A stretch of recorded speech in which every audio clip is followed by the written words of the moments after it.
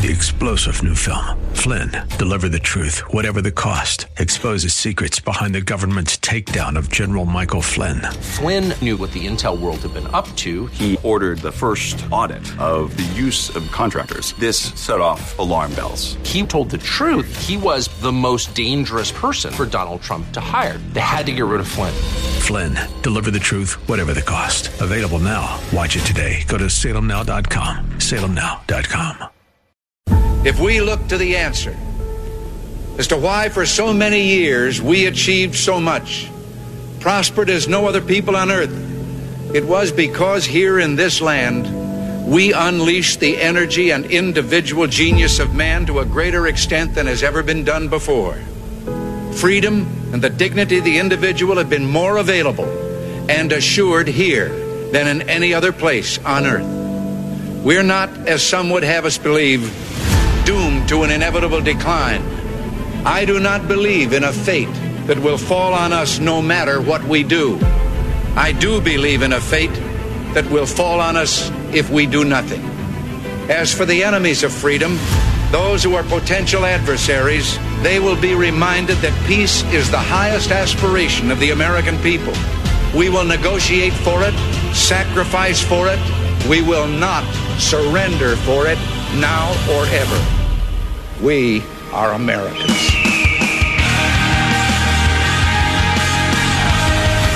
This is Always Right on AM 1420, The Answer. Here's your host, Bob Frantz. And a good morning to you. Thanks for joining us on AM 1420, The Answer.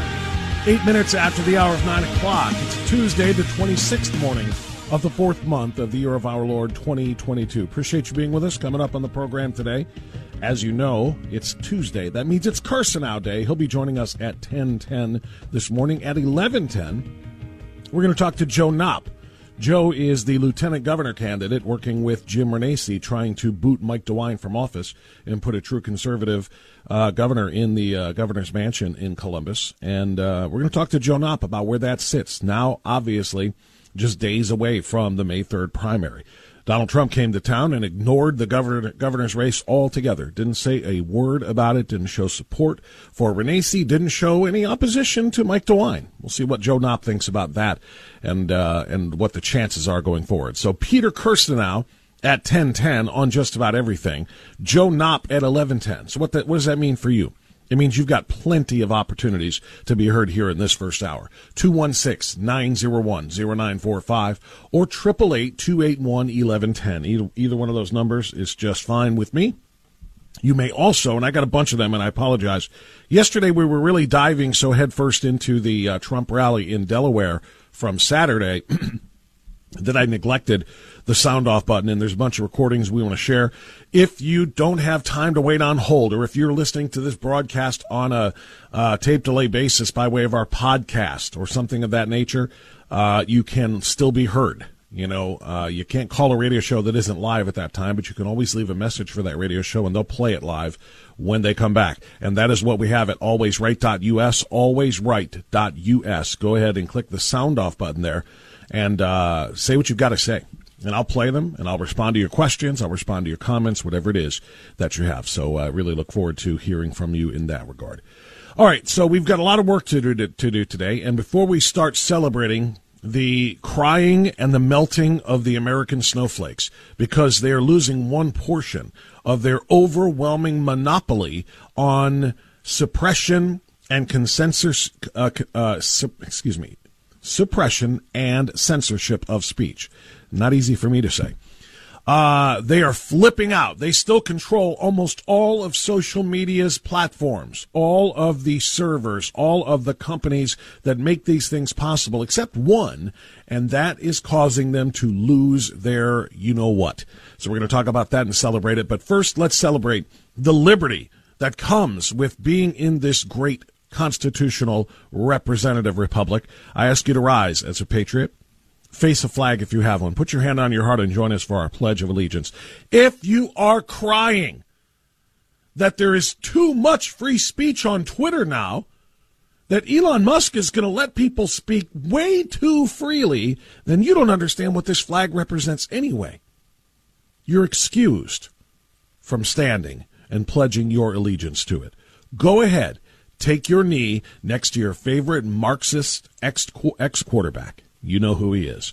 For the rest of us, I pledge allegiance to the flag of the United States of America and to the republic for which it stands, one nation, under God, indivisible, with liberty and justice for all.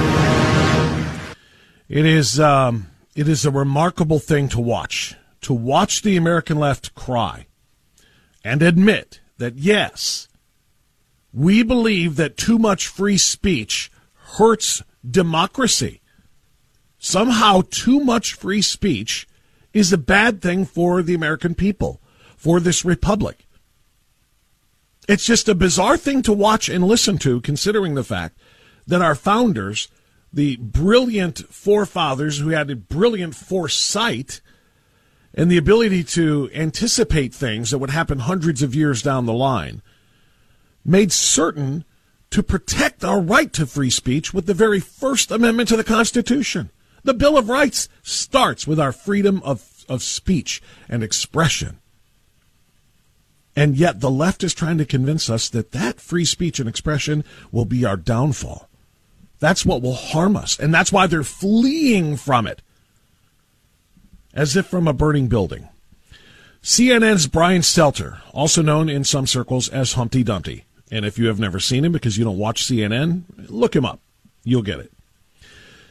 Brian Stelter, yesterday on CNN, complaining about Elon Musk, the world's richest man, taking over Twitter, purchasing it for around $44 billion, finally getting the Twitter board to agree to that sale.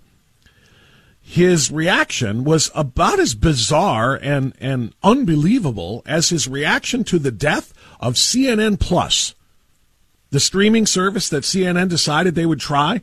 They put, apparently, hundreds of millions of dollars into it. It died in a month. Wait, what?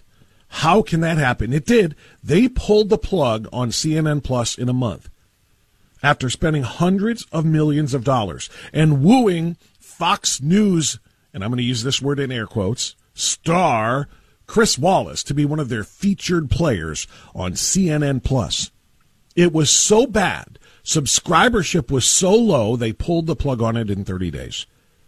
And Brian Stelter went to the CNN airwaves and declared it's too early to determine if CNN Plus was a bust. Is it going to be less of a bust a month later? A month down the road after that, when we get to August, is it going to be too soon to declare something that died in less than 30 days and cost hundreds of millions of dollars? At what point won't it be too early to declare that CNN Plus was a bust, Humpty? I mean, seriously. You talk about tone deaf, you talk about just complete unwillingness to face facts. That's what you get from CNN. And by the way, that is why, and I love the fact that he doesn't understand this, that it's comments like that showing no depth of thought or awareness whatsoever that is the reason why nobody watches regular CNN, on which Humpty appears. The ratings are so god-awful, so low, it just really, really makes one wonder what made the executives think that we should go ahead and put out another version of what we do and make people pay for it. Seriously. Nobody's watching CNN that's free, or at least part of your cable packages, or your streaming services or what have you. But nobody watches regular CNN that doesn't cost a premium, and yet they thought they would get people to subscribe and pay a premium to watch the streaming version of it on CNN Plus. And it's too early to determine whether it was a failure or not. Well, now let's fast forward to unimaginable, inconceivable, indefensible statement number 2 from Humpty. Yesterday, Humpty Dumpty, Brian Stelter, declared that Twitter, under Elon Musk, being a free speech platform, means that it's going to be dangerous, saying, quote, "It's like a party." I'm sorry, this is a paraphrase. It's like a party with no rules. Who would want to go to a party with no rules?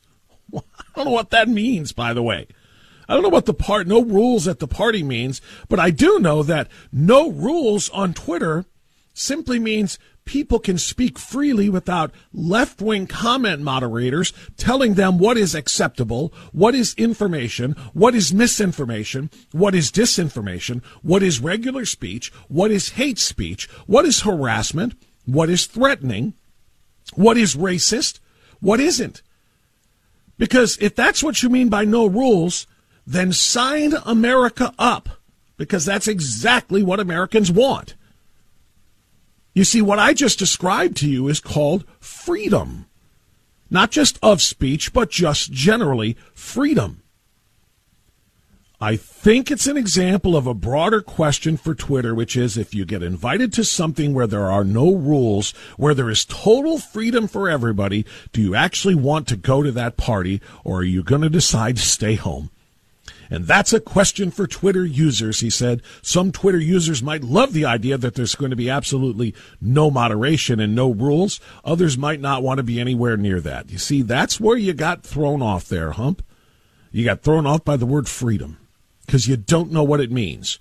And the reason why is because you're a leftist. And so what leftist Twitter is doing right now, trending is delete Twitter. They claim they're running for the hills. They claim that they are getting off of the platform now that they no longer have the left-wing echo chamber in which conservatives are demonized, attacked with the same hate speech that he is now decrying is going to run rampant on Twitter, but attacked, marginalized, suppressed, and censored. That's what happens to conservatives on Twitter and has been for a very, very long time. And now that Elon Musk is saying, no, we're not going to do that anymore, it's going to be a free forum, the left is, well, this is the modern day version of the if Trump gets elected, if Bush gets elected, because you remember they did this with Bush too, I'm moving to Canada. Now it's, if Elon Musk is successful in buying Twitter, I'm deleting my Twitter account.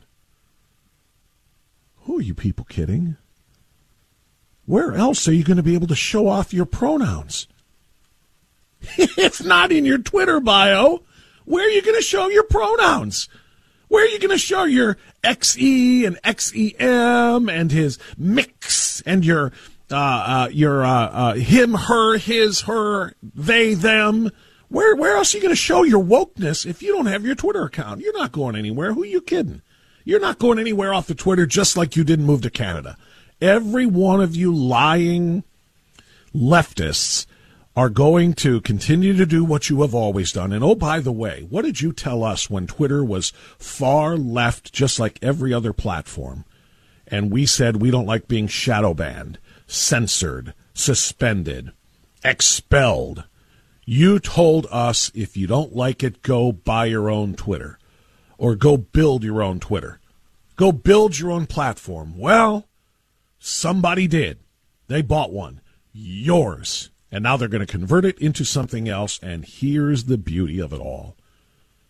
If you don't like it, go build another one. That's it. Go ahead and go build another one. Now it's our turn.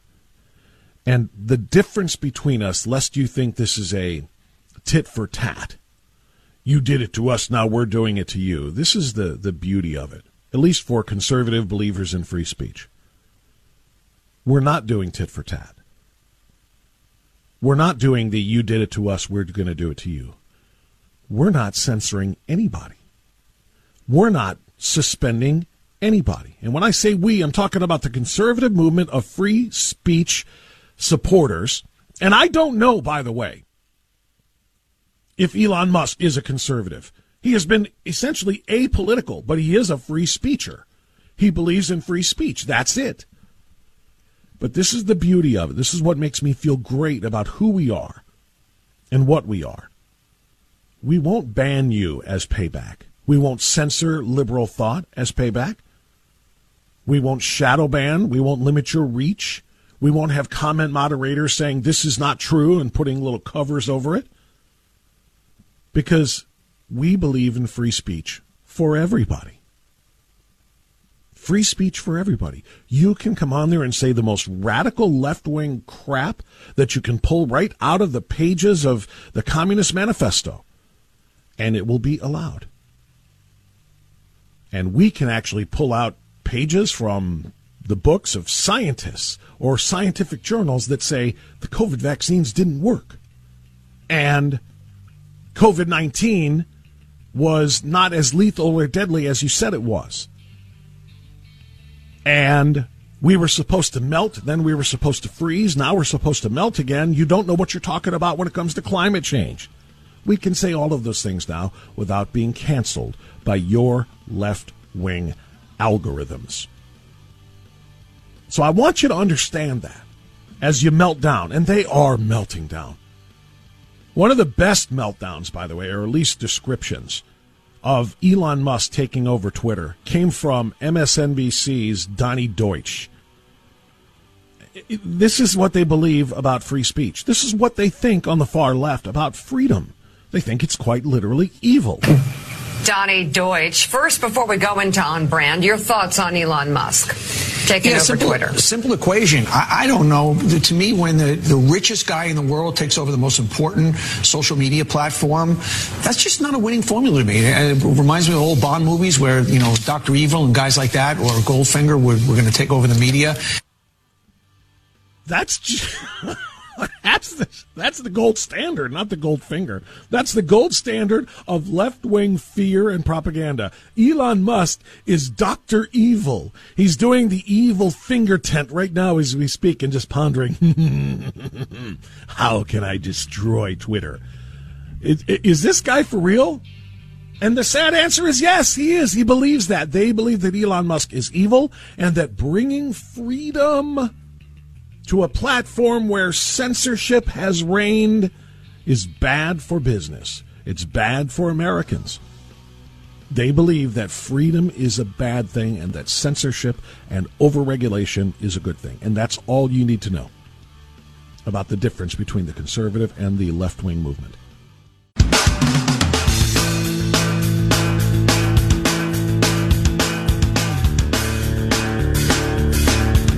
.927 now. I want to give you a few more of the meltdown responses that we are getting from the far left. I mean, some of these are just priceless. Max Boot, far left Washington Poster. I still fear having Elon Musk take over Twitter is bad for democracy. It's bad for democracy, he said. Joy Ann Pro-Democracy Reed is what she has in her Twitter handle. This platform is super useful as a news aggregator, a good place to follow journalists, thinkers, and interesting people not in the biz. But posting on here is often viewed by too many on the right as an invitation to harassment. That's the world Elon created at Tesla. If he really thinks he can create the same toxic high school bully 80s South Africa world here and somehow monetize it, he should maybe stick to sending compensatory technology to near space for his fellow men with more money and time on their hands than interesting ideas. Joy Reid believes that it's the right that is responsible for harassment on the social media platforms like Twitter. That it's the right. And it's just so comical because she herself has been guilty. You remember Joy Reid, right, from MSNBC?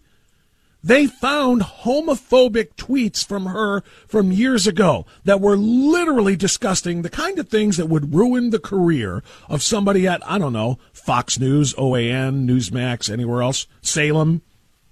She actually got away with, somebody must have hacked me because I didn't write those. And everybody bought it. Or at least they just said, well, we can't attack her too much. Want to know why? Protected class. She's in a protected class. She's a female. She's African American. Criticize her too hard, get canceled. Be a racist. Be a sexist.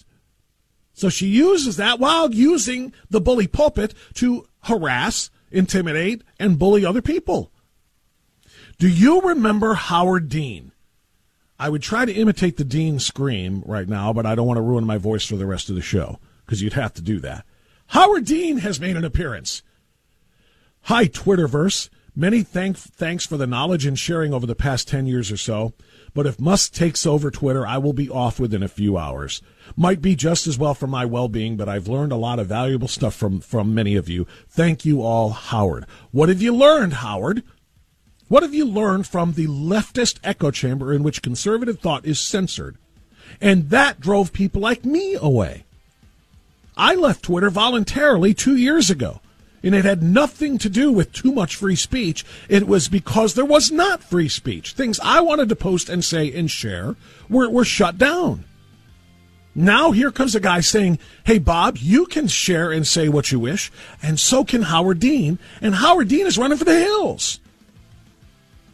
NBC hack Ben Collins, quote, there are plenty of models for where this site is likely headed. I'm on those sites all day. I cover extremism and lies for a living. You're not going to like it.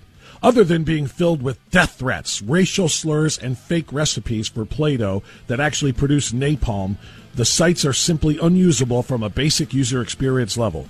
Admins get bored of running a hell site filled with garbage and let the bad stuff dominate.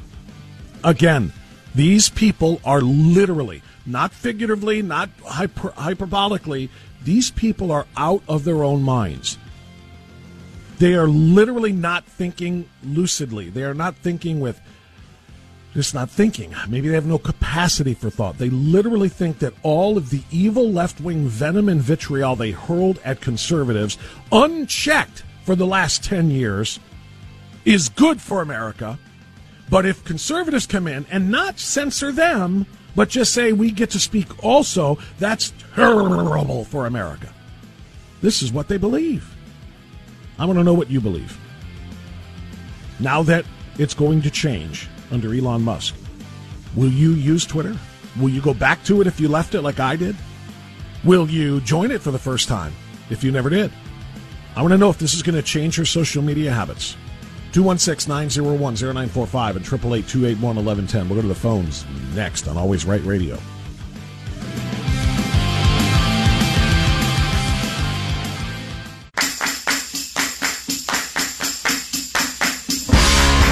When the left's propaganda is the biggest threat to your health, get your booster of common sense and keep yourself sane. Always Right with Bob France on AM 1420. The Answer. 9:38 now. Thanks for being with us on AM 1420, The Answer, and Always Right Radio. Heard online at alwaysright.us. Terrific stories up right now at alwaysright.us, breaking down the inside and the outside of the Elon Musk deal to buy Twitter. The meltdown is glorious from the left. There's some terrific examples of that. Brian Stelter, I just told you about. A federal judge has blocked Brandon from ending Title 42 for now, which is, again, one of the very few things we have left to provide any security at all at the border. So that's good news. Story on Propaganda Patty, on Hunter's business pal visiting the White House. You heard that, right? We talked about it with Jim Jordan yesterday. Hunter Biden's overseas business pal visited the White House 19 times while Joe Biden was vice president. 19 times, and yet Joe Brandon says he has no conversations at all with his son about his overseas business dealings. Also, Biden's bloody hands, the body of a Texas National Guard soldier, Bishop Evans, has been recovered. He was trying to save the lives of 2 illegal aliens. Might have been 2 drug runners for all we know. He put his life on the line trying to save people who are making dangerous journeys across the border because Brandon has put out the welcome mat. That's Biden's bloody hands, period. And by the way, you want to hear another gem? A fake black guy. Remember Sean King? A fake black guy. He's white and he's pretended to be black. He's transracial his entire life. A fake black guy says that Elon Musk, an actual African guy, bought Twitter for white supremacy. Did you know that Elon Musk is an African American? He spent the first 17 years of his life. He was born in South Africa. He literally is African, South African, and he's now American. He is an African American. And apparently he bought Twitter for white supremacy. You'll have to read these articles to make any sense, see if you can make any sense of that. Donald Trump not going back to Twitter, but now the Truth Social is up and running, so that's good for him. DirecTV refusing to air advertisements for the rigged documentary that show proof of the theft of the 2020 election. So if you're still on DirecTV, I would have to ask why. And then one more on Propaganda Patty, Jen Psaki. Says that Biden is truly concerned about social media platforms' power. He was never concerned about the power they had before, when the power they had was that they disseminated was all in favor of leftists. Now suddenly he's worried about the power that social media might have with Elon Musk in charge of one of those platforms. All of those stories and more right now on alwaysright.us. Alwaysright.us. Let's go to the phones. We'll go to Illyria. Jay, you are on AM 1420 The Answer. Go ahead, Jay. Good morning, and thanks for being always right. Listen, I have one thing to say about Elon Musk and Twitter, and in my opinion, never to be humble, it absolutely proves the unending chain of successes and the absolute efficacy of the free market system. The free market system beat out the socialist agenda that the left would have you believe is now under attack because of this purchase, and I beg to disagree. This is nothing but the success of free market capitalism in its most glowing red, white, and blue colors. It is all of the above. Completely concur. Very well said. Thank you. Dig it! Appreciate the call, Jay. It is exactly that. It is capitalism in its finest form. It is free market in its finest form, and it is freedom in its finest form, and that's why the left hates it so much. That's why they hate all of the above, quite literally. They don't believe in free market, capitalism, or freedom of speech and expression. This is why they're all saying, I'm going to leave. Now, again, I'm going to call their bluff. I call, shenanigans on them because they said they were going to leave and go to Canada. They were going to go some, and by the way, I'm chasing a rabbit here, but just super quick. Do you remember when Bush was running for re-election in 2004? And do you remember all of the hand-wringing and the screeching, we're moving to Canada, we're moving to Canada, Barbara Streisand, virtually every left-wing celebrity you can think of in the entertainment industry. Moving to Canada, I'm going to Canada, and they never went to Canada. Then Donald Trump came around. If this guy beats Hillary Clinton, oh my gosh, I'm moving to Canada. Guess what? Never went to Canada. But that's only part of the story. You know what the other part of the story is that I always try to remind people of? How extraordinarily racist every single one of them is. Why is it that when the left says, I'm leaving the country because I don't like its new leadership, they always want to go to Canada? Why do they never say, I'm going south of the border to Mexico, where all of the brown people live? You ever ponder that? Every single leftist piece of trash that has threatened to leave because of politics says they're going to Lily White, and they call it the Great White North. They're going to Canada. None of them say, if this changes, I'm going down to Mexico. I'm going to live in Mexico. And the reason why is they can't afford to live at a resort for 12 months a year. They'd actually have to live in Mexico, and they want nothing to do with it. They're just fine with bringing countless numbers of immigrants to this country illegally. They're fine if they come up here, but are they going down there to live with Mexicans in Mexico? Nope. They're always going to Canada. Well, they never do go to Canada. And guess what? They're also not leaving Twitter.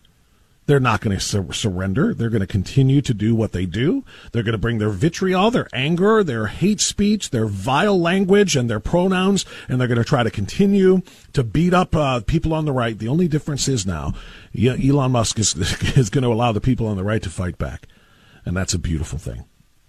That's all we ask for. We're not asking for a platform of our own, although we now have one of those too. Because Truth Social is up and running, and I am on Truth Social. Follow me there at Always Right WHK, Always Right WHK. And oh, by the way, I just heard, because right now it is only available on the Apple platform, and this is just one of those goofy, wonky things.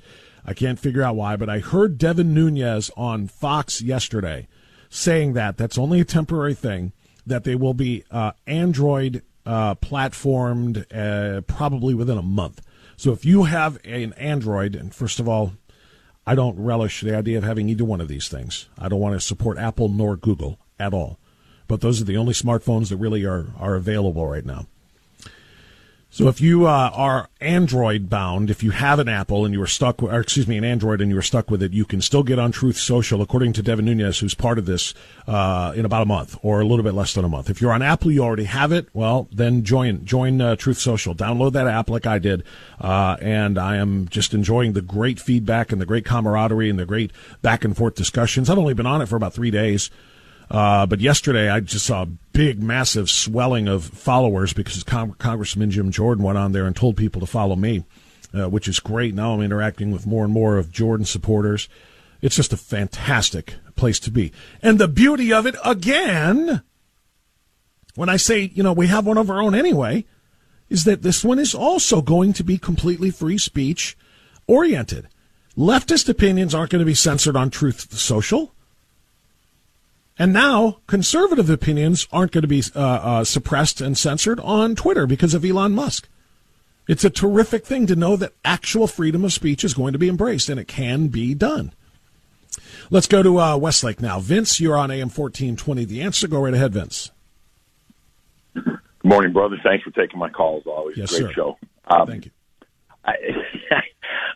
Once again, I'm left speechless by the dialogue of the day. And let's go right to the rank hypocrisy of the left.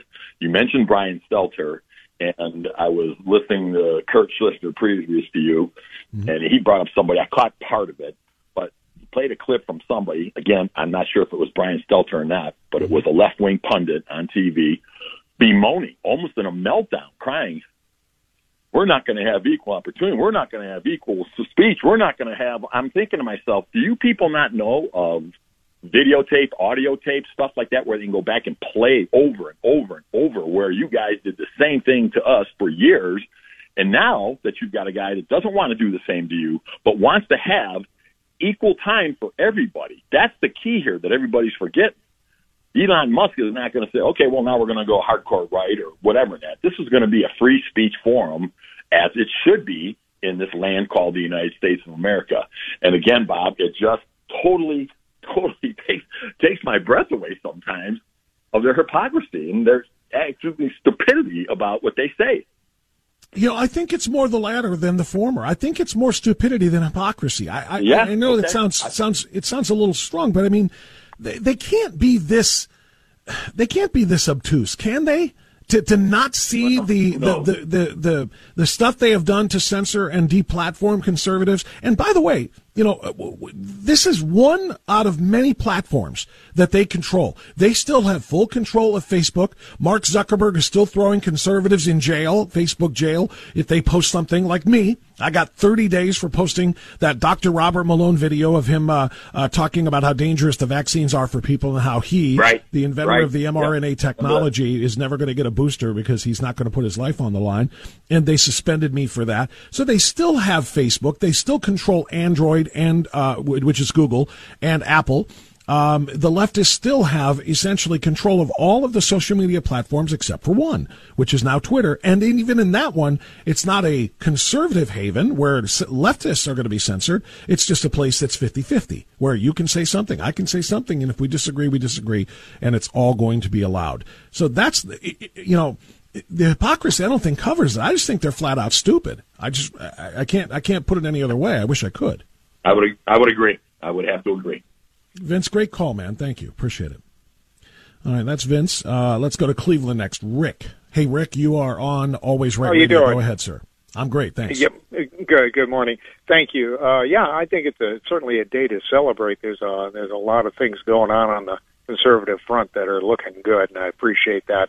I think the one thing when I thought about, when I saw that Elon Musk finally got the thing approved and done, my first thought was, conservatives are going to have a platform once again. So grateful for that.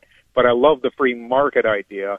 And my only concern that I have going forward with this stuff with conservative, which I am one, is that we make sure that on our side of things, we keep the door open so that the people, no matter how far left they are, know that we keep the door open for them, even though they slam the door in our faces.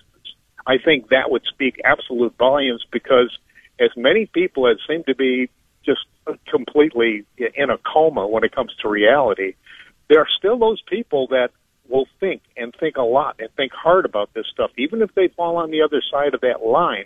I'm hoping that it's going to be changed minds over the course of this new season we're in that really gets the job done. Because having two forces come as endlessly opposed to each other, usually it doesn't do anything. One side doesn't really change the other side.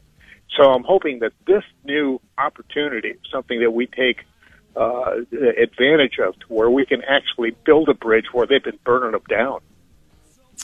You know, I completely concur, but I think to build a bridge, and I'm picturing it in just a weird way, I guess, you know, from an engineering standpoint, that you should start it on each side of the span. You know what I mean? From one side to the other, and if one side doesn't build at the same rate as the other side, at the same pace, the other side is going to end up having no support in the middle. It's going to collapse. Well, that makes sense. If you can kind of picture, you know what I mean? If you can kind of picture I that. do, yeah. So, and I don't think they want to do that. They don't want to build a bridge. They like they like the divide, and they really want their own. You know, again, I hate to keep using the same word, but they want their own echo chamber. They don't want to hear from the other side. They don't want any bridges. Exactly. They just want to be able to beat up people they don't like. I couldn't agree with you more. I think the one thing in the light at the end of that tunnel, which I 100,000% agree with that, but I still think are you in the transportation industry? Because all your metaphors have to do with bridges and tunnels. Are you in infrastructure? No, I couldn't get one block to stand on top of another when I was a kid. No. I'm sorry. Go ahead and finish your thought. What was the light at the end of that tunnel? Thank you. No, I love it because I think when I talk to a true conservative, I can hear the passion and the compassion in their hearts. I can hear the desire to come let us reason together. And what I found, and I actually have some liberal friends, and it's amazing how I find them wanting to step back and think. They kind of like that sense of freedom. So my hope is that somebody's going to smell freedom. They're going to go for it.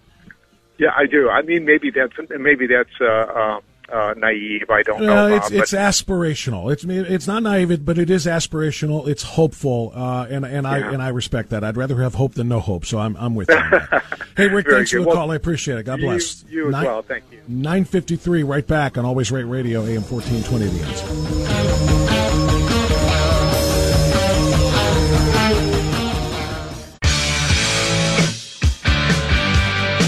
9:57. Don't forget, we've got Kirsanow coming up at 10:10. He's got thoughts on this Senate race, which, of course, is very hotly contested. We are just getting down to the nitty-gritty now, and it really, really is becoming more and more a three-person race. It's, it is Vance and Mandel and Gibbons, or it's Mandel and Gibbons and Vance, or it's Gibbons and Vance and Mandel in some order or another. Those are pretty much going to be the last three standing, it looks like. And I'm not telling you who to vote for or not to vote for, but it really looks like that's the way it's going to come down. We'll get Pete's thoughts about that and also what the Trump endorsement of J.D. Vance means in that race coming up. Let's go to Charlie now in Westlake. Charlie, you're on AM 1420, The Answer. Go right ahead, sir. Hey, Bob. Thanks for taking the call. Yes, sir. Yeah, I was at the rally on Saturday. Beautiful day as far as weather. It's just not too much sun, actually. But my take was that because conservatives are usually pretty loyal, it was divided 5 ways, or at least 3 ways.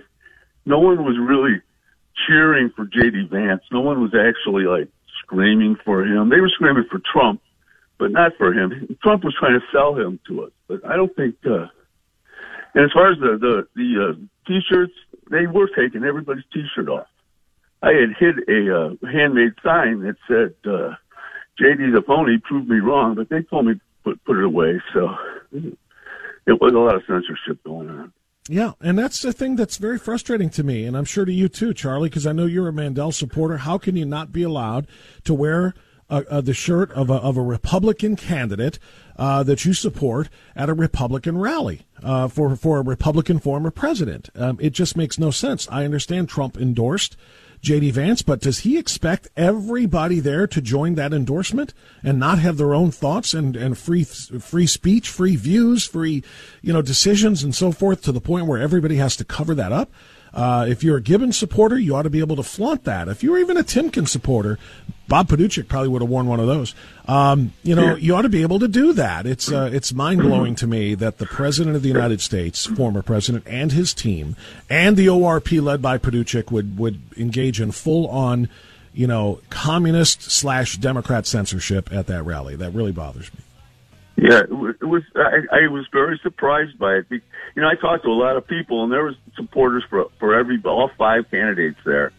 They were quiet. They did not want because they were pointing out. They would say no, none of that, no, because I was yelling. You want to know what my real thought is there, Charlie? And thanks for the call as to why they did that. I bet it had less to do with the Vance endorsement over the other Senate candidates, and probably more to do with the fact that they didn't want just swarms of Renacci signs and T-shirts everywhere. Because Bob Paduchik was co-hosting this event for Trump. And Bob Paduchik, the corrupt bully in charge of the ORP, Bob Paduchik, supports and defends and champions Mike DeWine. He didn't want any, just like he hid Mike DeWine from the State Central Committee meeting, said you didn't have to come in order to get the endorsement from the State Central Committee. Because he knew that as soon as Mike DeWine walked in, he would be booed by the throngs, including other members of the State Central Committee. And if Mike DeWine made an appearance at that Trump rally, oh my, would he have heard it. So they weren't going to allow Jim Renacci, who was there, and his team, which were passing out all kinds of literature and so forth, to dominate the event. I think it was as much as that as anything else. And again, I'll say I'm very disgusted by the president over that one, the former president that would allow that to happen. Quick time out for news. On the other side of the news, Peter Kirsanow educates us. AM 1420, The Answer.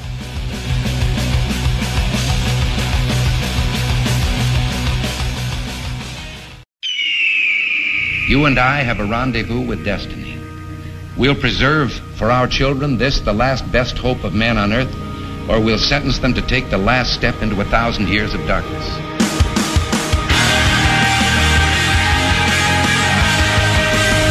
Welcome to Always Right with Bob France on AM 1420. The Answer.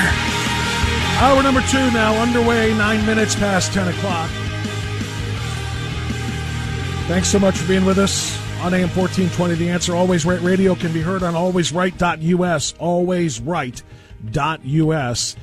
Check it out for the top headlines of the day, an opportunity for you to give answers to what we're asking and maybe to ask your own questions, and the sound off button. Check it out at alwaysright.us. It is a Tuesday. It's the 26th morning of the 4th month of the year of our Lord, 2022. We are just days away from an extraordinarily important primary election.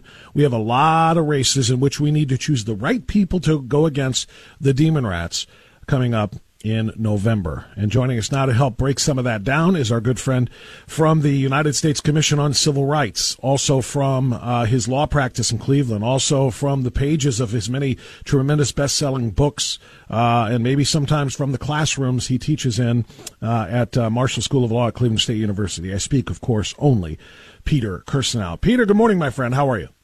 I'm doing great, Bob. How you doing? I'm doing well, my friend. It's good to have you. Draft is coming up here. Are you expecting a call so you can get that one play in? Or I'm still hoping. I think they would make a big mistake if they didn't. And I think I'll probably go in the 3rd or 4th round. I don't think it's going to be 1st or 2nd, but I'm ready to go. I've been working out hard. I think I got a good 40 times, so I'm ready to go. I bet you do. I mean, people have no earthly idea the kind of shape you're in. It's remarkable. You belie your age, and you, of course, make the rest of us very, very, very envious. All right, Peter Kirsanow. We are watching an extraordinary thing take place right now in Ohio politics. We have seen a former president of the United States ignore, largely, a lot of candidates for the United States Senate who have had his back from the very beginning, who have never said a cross word about him, who have been America First, who have been MAGA, who have been Save America, and championing him every step of the way, wanting to take those policies into Washington, D.C. and the Senate.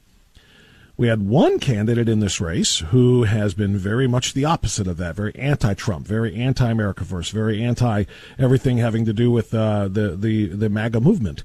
In fact, somebody who said he would possibly consider voting for Hillary Clinton and did, in fact, vote for Evan McMullin because he was so desperate to avoid voting for Donald Trump. Now, that individual is the one who got the Donald Trump endorsement, and that has sent shockwaves through conservative Ohio. What is your impression of Trump's decision to endorse J.D. Vance, and what is your prediction as to the impact of that come Tuesday?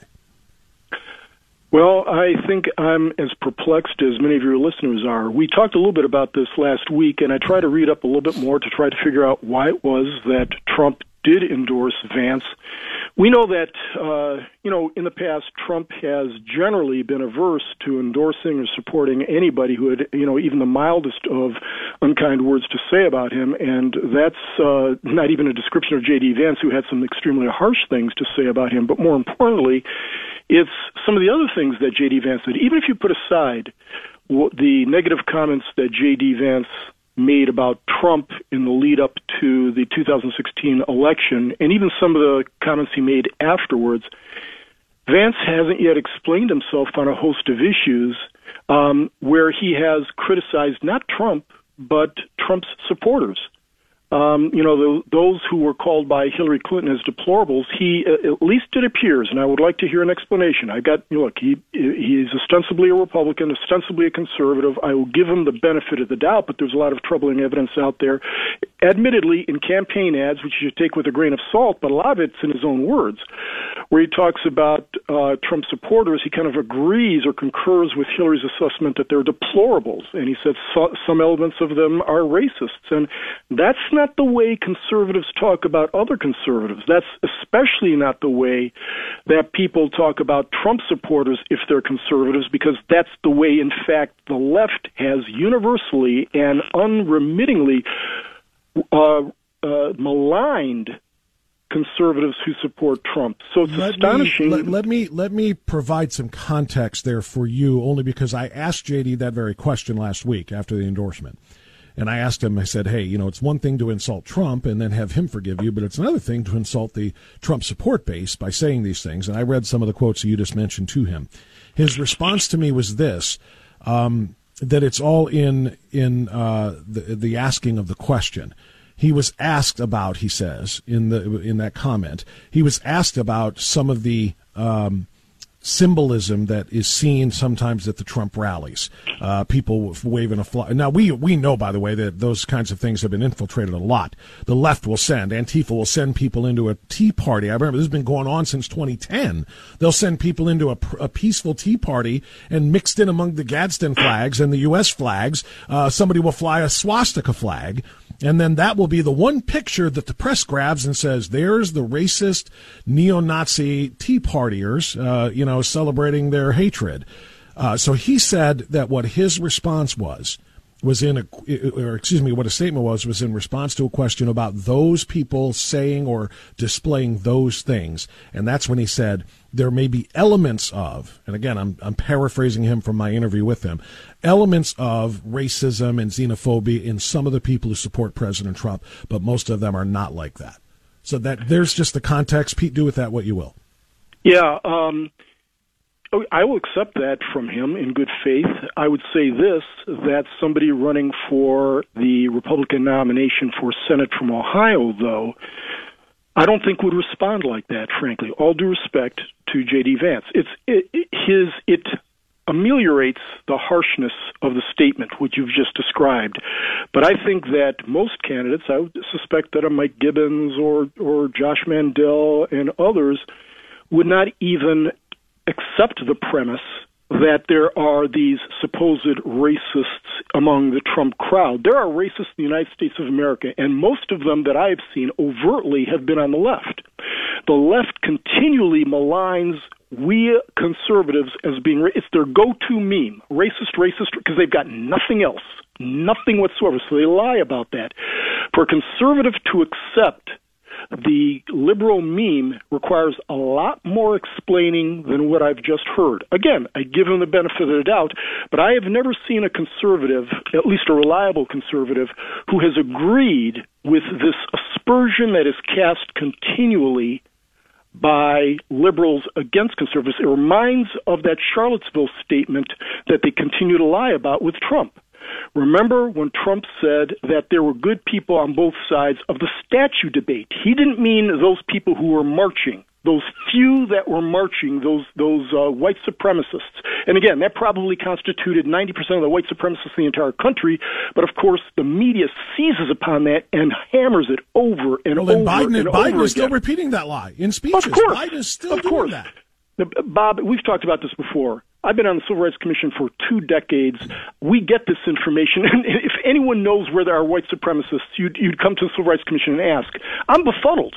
I keep hearing these terms of white supremacy, and I'm going, must have been asleep at the switch during all these meetings because I have yet to see this widespread white supremacy. Yes, I'll say again, in a nation of 330 million people or 40 million people, you're going to get some white supremacists out there, but my goodness, you're be just as likely to find dodo birds. But the point being that J.D. Vance seized upon one of the greatest maligning statements that the left ever has against the right, lies, in fact, about the right, and he repeated it, or at least gave it some credence. That's perplexing. Now, again, I give him the benefit of the doubt, but he has more explaining to do. But to go to your initial question, we have a lot of good conservatives in this race. I believe in his heart J.D. Vance probably is one of them, but I don't think that there's sufficient evidence, at least as much evidence, that Mike Gibbons and Josh Mandel are conservatives. We have absolutely no doubt about those two, none whatsoever. I have never, ever heard anything remotely like what J.D. Vance has said on multiple occasions, in multiple venues, and multiple ways. I've never heard either Mike or Josh say anything like that. They have been reliable and good conservatives, thoughtful conservatives, for as long as I've ever heard about them in public life, as long as I've known them. And I've known them for years and years and years. I'd be proud to have either one of those as senators, and I don't need much more explanation from them. It's a question as to which one might be better to serve Ohio. But J.D. Vance requires a lot more explaining. So having said all of that, Pete, the endorsement has been given. Yes, it has. Another response he gave to me when I interviewed J.D. was, President Trump has forgiven me. Therefore, I don't really have a whole lot. He didn't say it this. I mean, his attitude was, look, yeah, I said some things. I have regretted them. Those things will stay with me the rest of my public life, he said. And he's right. He said, but the reality is President Trump has forgiven me. President Trump knows my sincerity and has endorsed me. Hopefully that'll be good enough for some other people. How do you say that's a big deal. There's no doubt that's a big deal. But simply because President Trump endorses somebody doesn't necessarily make it conclusive for me or many of his supporters. Simply because and that's the question, right? How much weight does a Trump endorsement carry right now? Oh, a lot. More than almost any other candidate out there. It carries a lot of weight, but it's not dispositive. It may be enough to carry somebody over in a general election, no doubt about that. But we have options here in a primary. We have a lot of splendid candidates here. So what does a Trump endorsement do in respect to the records of these other conservative candidates who we know are reliable conservatives? I don't know. It remains to be seen, because we really haven't seen this before from a President Trump. Generally, President Trump is not, very charitable toward those who are not charitable toward him. So this is one of the things that really perplexed a lot of people. How the heck did this happen? Again, though, I say that with respect to Mike Gibbons and Josh Mandel, we know where they are. We also know this, that if J.D. Vance is the nominee, all of us are voting for him over Tim Ryan. But that's not where we are right now. We are still in the primary, and we want the best, most reliable conservative out there. And we know the records of both Mike Gibbons and of Josh Mandel, and they are solid. They've always been reliable conservatives. We may have different opinions as to, who you like better for whatever reason, but they have never taken shots against the conservative base, to my knowledge. Okay, maybe somebody can pull out a quote here or there, and I rely upon you, Bob, because you're the best at ferreting these kinds of things out. And I appreciate that you ferreted, the explanation out from J.D. Vance. But I say again, there have been multiple occasions. Again, I'm getting this from ads and reports, and I'd like to hear from him. There are multiple occasions when he has said things that the left says about we conservatives. Forget what he says about Trump. That's bad enough. But he has said things that seem to validate what the left has said about the conservative base.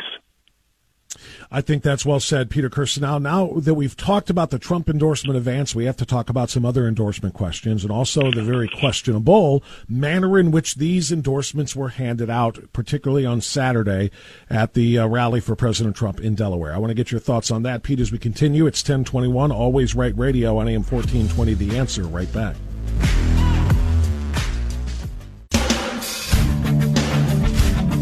Okay, 1024 now. We continue with Peter Kirsanow on AM 1420, The Answer. We're going to talk a little bit about Truth Social, President Trump's new social media platform. We'll talk about Twitter changing hands from leftist to a full-on free speech absolutist named Elon Musk. We'll do all that in a bit. But, Pete, I want to go stay on the issue of endorsements here. What we found out on Saturday was pretty astounding. Frank LaRose has been no friend to President Trump any more than J.D. Vance. He has been very vocally critical of him. He has refused to acknowledge any shenanigans in the 2020 election. His tweets were very, very Vance-esque in terms of their vitriol toward Trump in 2016, beg your pardon. And he took Zuckerbucks as Secretary of State, calling into question the legitimacy of his handling of the elections. All of those things I bring up only because President Trump endorsed Frank LaRose to repeat as Secretary of State for re-election. That also kind of was a gut punch to a lot of Ohio conservatives. And then right at the same time, Frank LaRose endorses J.D. Vance for U.S. Senate.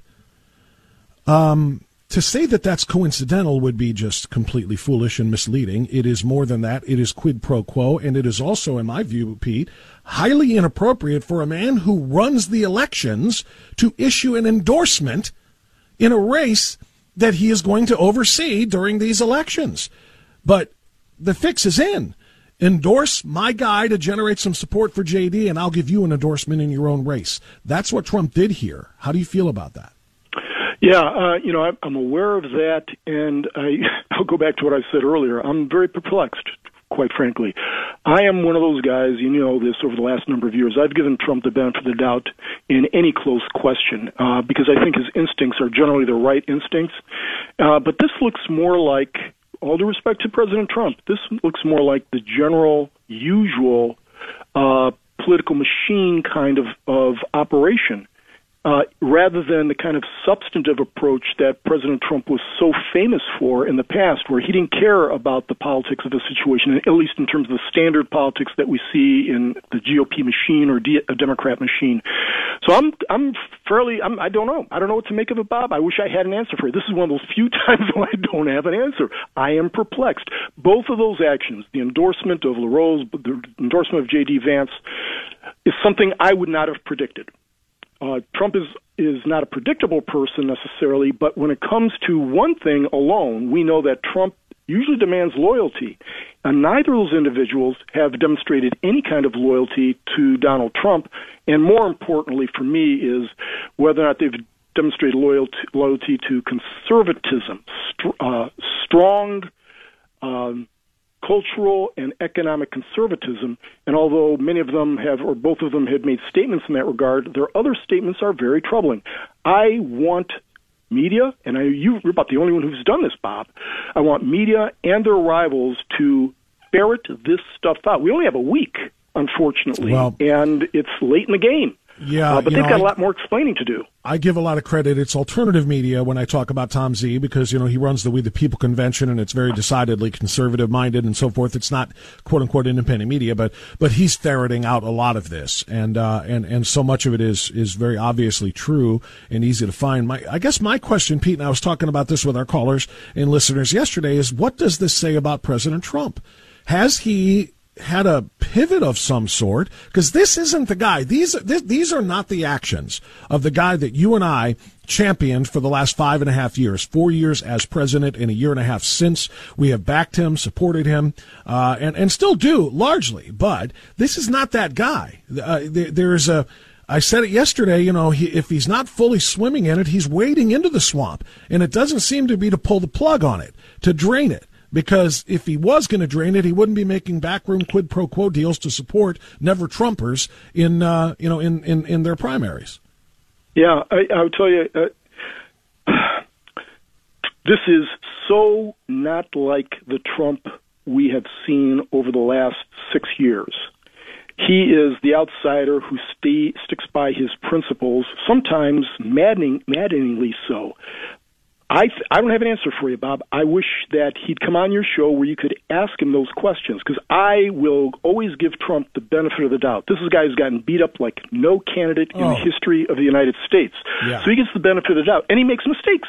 Look, he makes mistakes. Sometimes somebody may have had his ear and said, hey, this may be a good endorsement. I don't know. And maybe it is a good endorsement. Maybe we're missing something. I have no idea. But it raises so many serious questions. And the big question for me is, why endorse somebody who attacks our base?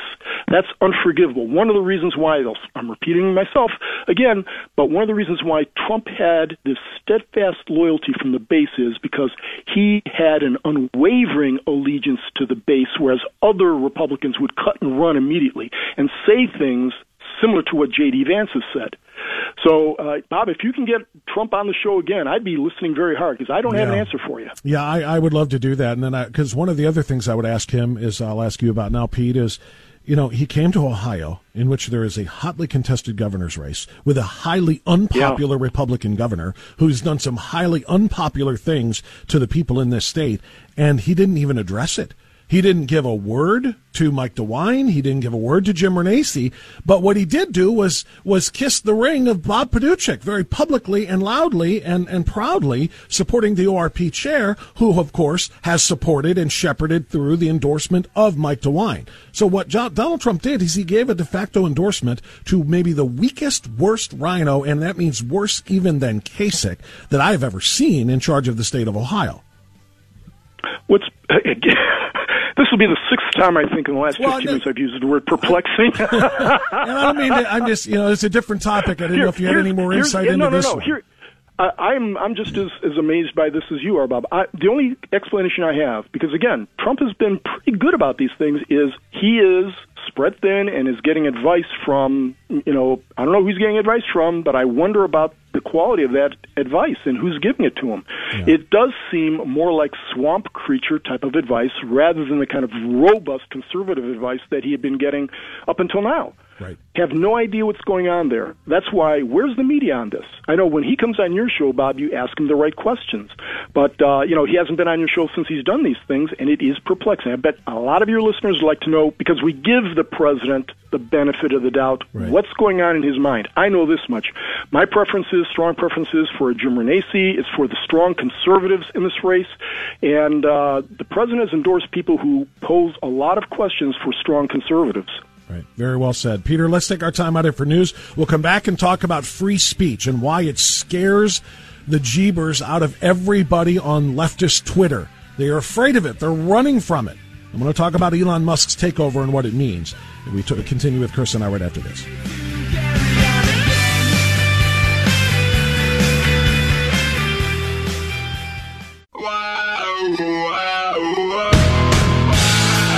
Enlightening the sleeping masses and stoking the fire of the American dream. Always right with Bob France on AM 1420. The Answer. 10:37. We continue on AM 1420. The Answer. Excuse me. Good morning to you. Peter Kirsanow continues with us now on Always Right Radio. You can listen online at alwaysright.us. And before we do that, in November of 2020, this is important. You're going to want to see this. In November of 2020, the Democrats, as you know, were up to no good. They were planning to pull off the greatest scheme of election fraud ever before seen. They didn't think we would catch them, but catch them we did. 2,000 Mules is a film telling the story of the ones who tried to hijack the presidential election. You'll see the video surveillance. You'll see the tracking of the cell phones as the mules go from ballot box to ballot box trying to steal the election. Find out what they did and how they did it. It's made by renowned filmmaker Dinesh D'Souza, executively produced by the Salem Media Group, with research from truethevote.org. You are going to want to see this. Watch and decide for yourself if anything was a little off here or if there were some serious examples and evidence of election fraud taking place. Limited release of 2,000 Mules in theaters May 2nd and May 4th only. You'll have to check the local listings and buy your tickets exclusively at 2000mules.com. You cannot buy them at the box office. You have to go to 2000 Mules, that's 2000mules.com, and get your tickets for 2000 Mules. You want to know what happened? This is a lot of the evidence of what happened. Peter Kirsanow, here's what happened. The richest man in the world just bought one of the most influential social media platforms in the world.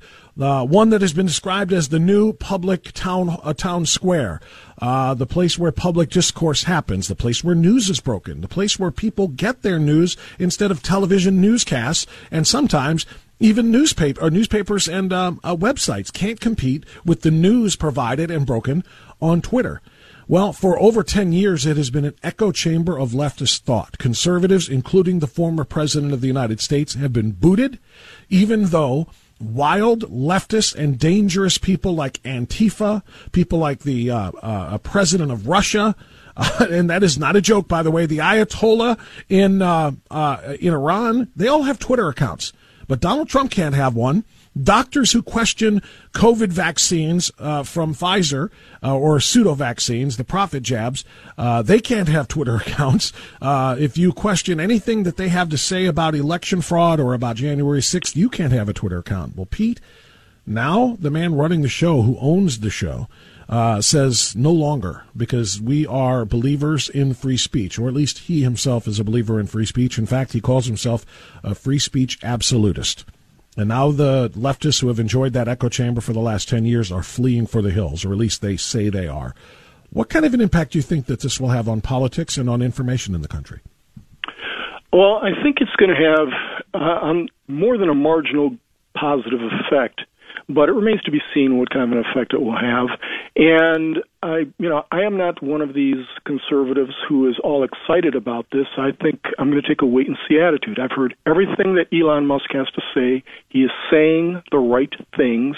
I think that Twitter has been a malign influence for a number of reasons, one of which, of course, is, as you stated, it has skewed so hard left and has banned anything that may be a discouraging word for leftists, including things that are important and could sway elections and may have swayed elections with respect to the Hunter Biden laptop and a whole host of other issues related to the 2020 election. That if you talk to leftists, consider this, Bob. Here we are a year and a half after the election. All of the salient facts related to Russia collusion have been proven to be utterly false. Every single one of them. Yet a poll shows that 74% of Democrats still believe that there was Russian collusion that got Trump into the White House in 2016. That can only happen when the left controls ABC, MSNBC, CBS, CNN, New York Times, Washington Post, and Twitter, and Facebook, and all the other social media giants. They have a monopoly, had a uniform monopoly on the dispersal of news in this country. And if you're not one of those individuals who may get a peek at a Fox News or listen to your program, you have no clue as to what the alternate argument is. That's why I think it's important to have a base like a Twitter where maybe, again, I'm a skeptical kind of person here. We'll see what Musk does. I take him at his word, but there are extremely powerful interests out there that are in opposition to having a debate in the public square. And I think that powerful opposition may raise its head in terms of some type of regulatory action for the first time. As long as the left had a monopoly, literally a monopoly, on the dispersal of news, they weren't going to bother Twitter They weren't going to bother, Jack Dorsey, anybody like that. But once their monopoly is threatened, right away you may see some actions in Congress, legislation that may curb the ability of individuals to say discouraging words to the left on Twitter. And also, I don't know how this is all going to play out with Elon Musk. Again, I take him at his word. He sounds like a free speech absolutist, but I take a wait-and-see attitude with respect to everything. Yeah, and I can understand that. I think, though, if the left's reaction to this is any indication, they fully expect it to be what he said. Right.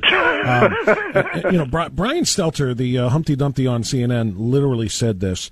He said that having Elon Musk in charge of Twitter and promising free speech is like inviting people to a party where there are no rules. Would you want to go to a party where there are no rules? Most people would want to stay home from that. And I'm thinking to myself, no rules is literally synonymous with freedom. And to say that there aren't going to be rules, as if people are going to be allowed to go on Twitter under Elon Musk and plan in the open, acts of violence and carry out, all kinds of terrible things is just completely dishonest. It's people are just not being genuine. There are going to be rules. It's just that if you are going to allow people to present one side of a debate, they are going to allow, at least what Musk promises and what the left fears, they're going to allow people to provide the other side of that debate rather than saying, that's misinformation, you're banned. It's not like there won't be any rules. It's not the Wild West where people can go in there and just start slinging, F-bombs and N-bombs and all kinds of other terrible things around. It's just going to provide freedom of opportunity to respond, which is the one thing that it never had. Right. The unhinged reaction from the left is the greatest endorsement of the Musk takeover of Twitter. And I agree with you, your assessment on all those issues.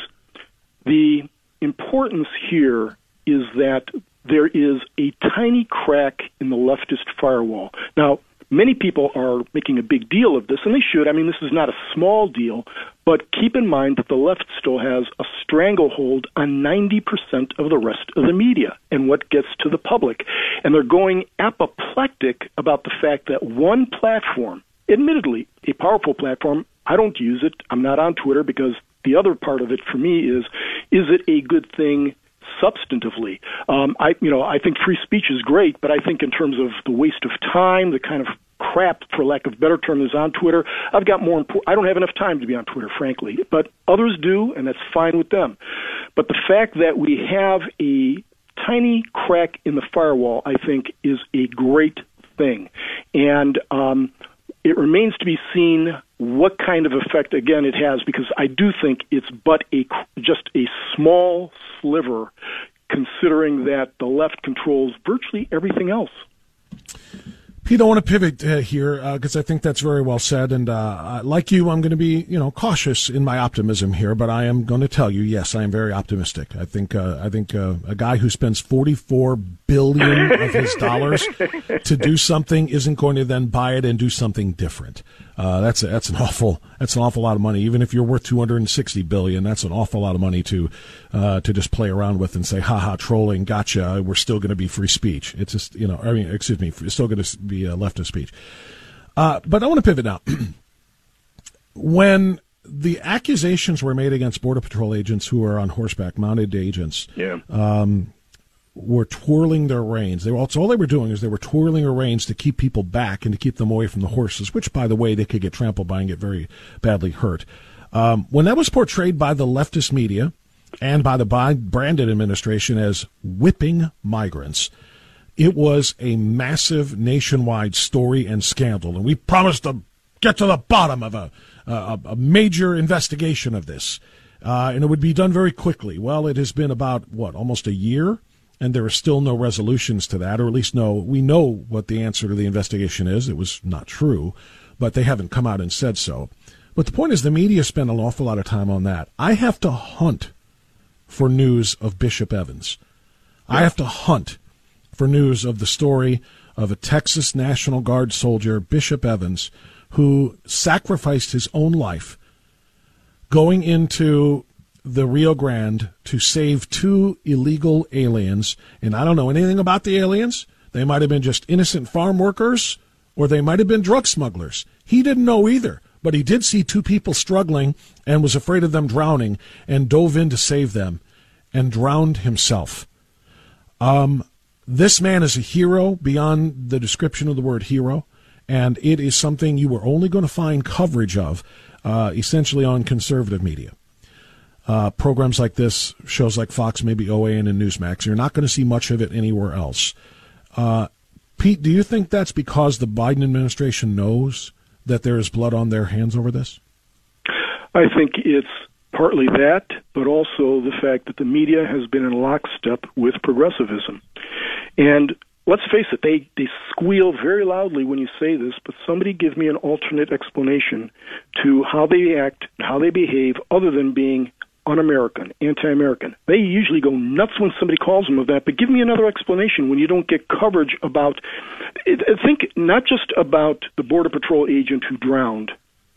Think about all those people who died in Afghanistan. Think about the cops that they malign, the defund the police, and all the cops who were killed as a result of that effort. Think about all the people who sacrificed themselves for their fellow Americans and for America writ large, and you find the progressives on the other side of it. They can't stand the very notion of America, and they can't stand the people who hold up its highest ideals. This is one of the reasons why I think so many of us are happy that Musk is getting Twitter, because they have locked down the dispersal of information that would cause average people who aren't necessarily completely political to come to certain conclusions about leftism. They must maintain the firewall so that there's this illusion that progressives have the best interests of America at heart, when manifestly they do not. I hate to say that about my fellow Americans, but look at their actions. Look at what happened in Florida with respect to Disney. Who would do that? We talked about this before, Bob. Who would ever champion strangers or teachers talking to kindergartners about such sexual matters? In the past, well, I won't go into any kind of tell you what would happen, but I think a lot of your listeners know that I think some people would not look kindly upon that. Look at what's happening at the border. Look at what's happening with crime across the land at the hands of progressives. Again, I mentioned Afghanistan. All the people who are conducting themselves in traditional American fashion, who love this country, love their families, love their God, they get trashed on a regular basis. That's why we don't hear these kinds of things. We don't want to hear. They don't want us to see these things that put the lie to all of their positions and all of the propaganda that they've been foisting upon us. Pete, yeah, very, very well said. I don't have time here because it's 10:51, but I want to squeeze in one more quick topic with you, if that's okay. And thank you for your great thoughts on that. You and I have spoken at length, and you've written, in fact, I think you've written things officially for the Civil Rights Commission on the Harvard admissions discrimination. I've got a brief before the Supreme Court right now. Okay. Well, it's not just Harvard anymore. It's not just colleges anymore. Headline story this morning: the Supreme Court has voted to allow a Virginia high school to do the same thing Harvard is doing. They refuse to block an admissions policy despite a lawsuit alleging that it is racist in its intent. Quote, this is quoting the Washington Examiner. The school's policy, this is TJ, Thomas Jefferson right. School for Arts and for Science and Technology in Alexandria, Virginia. The school's policy is to increase the number of black and Hispanic students attending the high school, which challengers say comes at the expense of Asian American students because it replaces the merit-based admissions with a lottery-based system. The school's most recent freshman class was admitted under the new system and saw a stark demographic change from previous school years. The black student population rose from 1% to 7%. Hispanic went from 3% to 11%. Asian American representation declined from 73% to 54%, according to the coalition. Some are going to look at that and say, so what's wrong with having 1% to 7%? That's a good thing for the black students. It may or may not be. But, Pete, it is most decidedly racist against the Asian Americans who would have qualified for those spots if it was merit-based. Right. Bob, I wouldn't read too much into the fact that the Supreme Court has temporarily chosen not to weigh in on it until such time as it can get to the merits of the situation. the case will be decided on its merits at some point, and merely because the Supreme Court has declined to block it at this point doesn't necessarily mean that it's going to vote in favor of it. In fact, if you look at some of the Supreme Court jurisprudence on this, Thomas Jefferson High School is going to have an uphill battle on this, I would say. You never know until it's over, but I think at least by a 6-3 decision, maybe even, who knows, could be maybe more than that. I think that the program that they've just instituted will fail because, as you've indicated, it's decidedly racist. It's discriminatory. People are being admitted based not on merit there's been diluted merit. They have lowered standards, but the most important factor is the color of one's skin.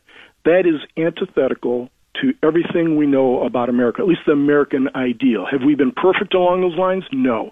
And the left continues to remind us that, historically we have not been. But the left just beats on it constantly to justify its own racism. Look, all the racism you see in this country today, or 90% of the racism you see in this country, at least the institutional racism, the so-called systemic racism of which the left continually complains, comes from the left.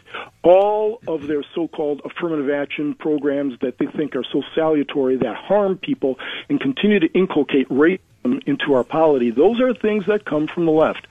Bottom line here is I do think that the TJ program will be overturned, but the level of inquiry may be a little bit different than you find at the collegiate level.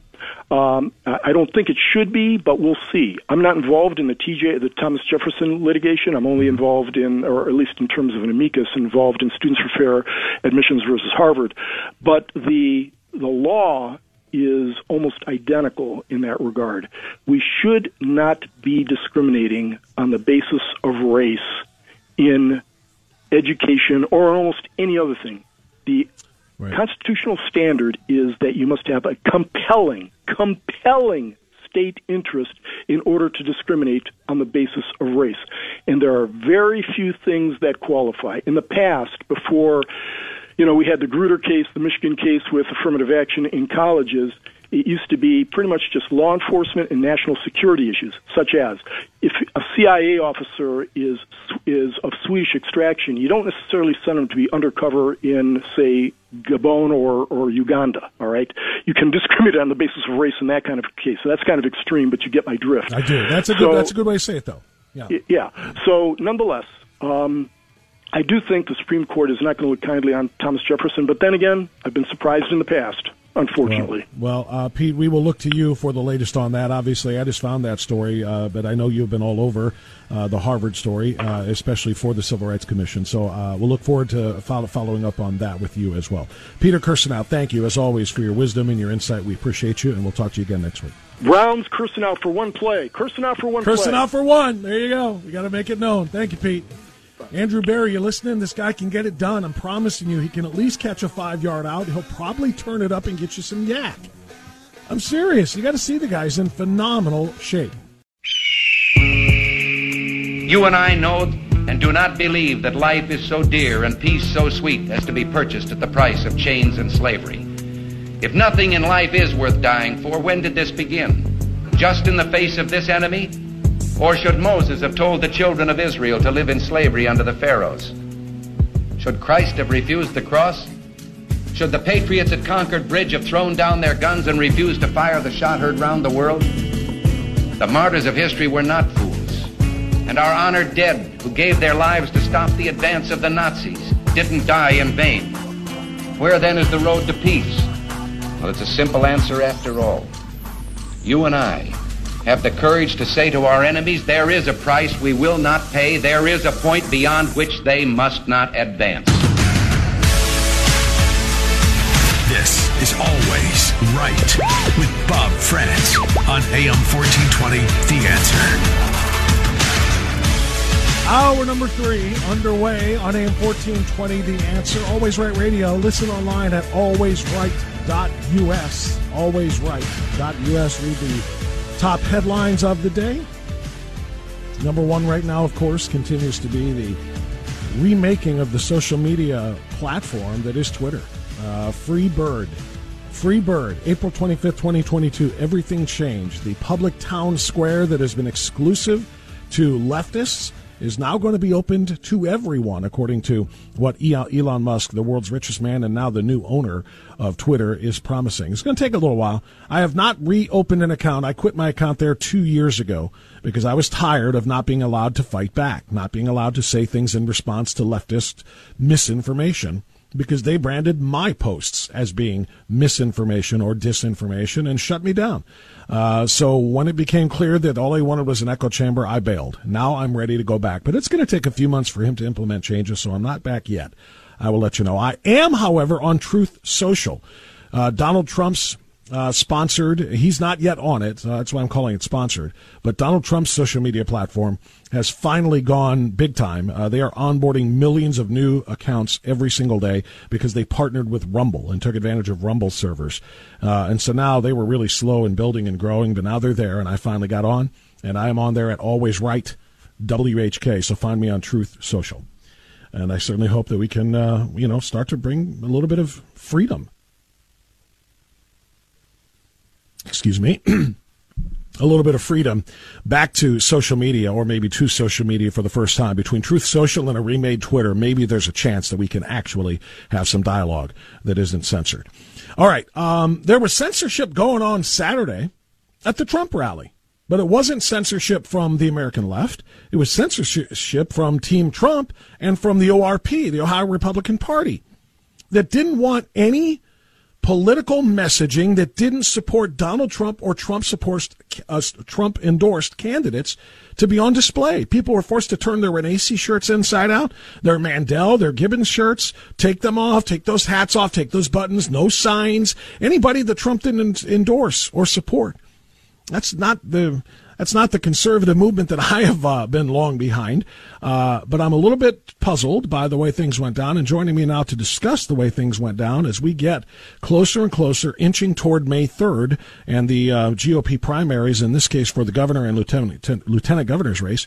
Joining me now is Joe Knopp, the lieutenant governor candidate with Jim Renacci. Joe, good to have you back on Always Right Radio. How are you, sir? Doing well, Bob. It's always great to be with you, and appreciate you always speaking the truth. I would love to have seen some Renacci Knopp shirts at a Republican rally.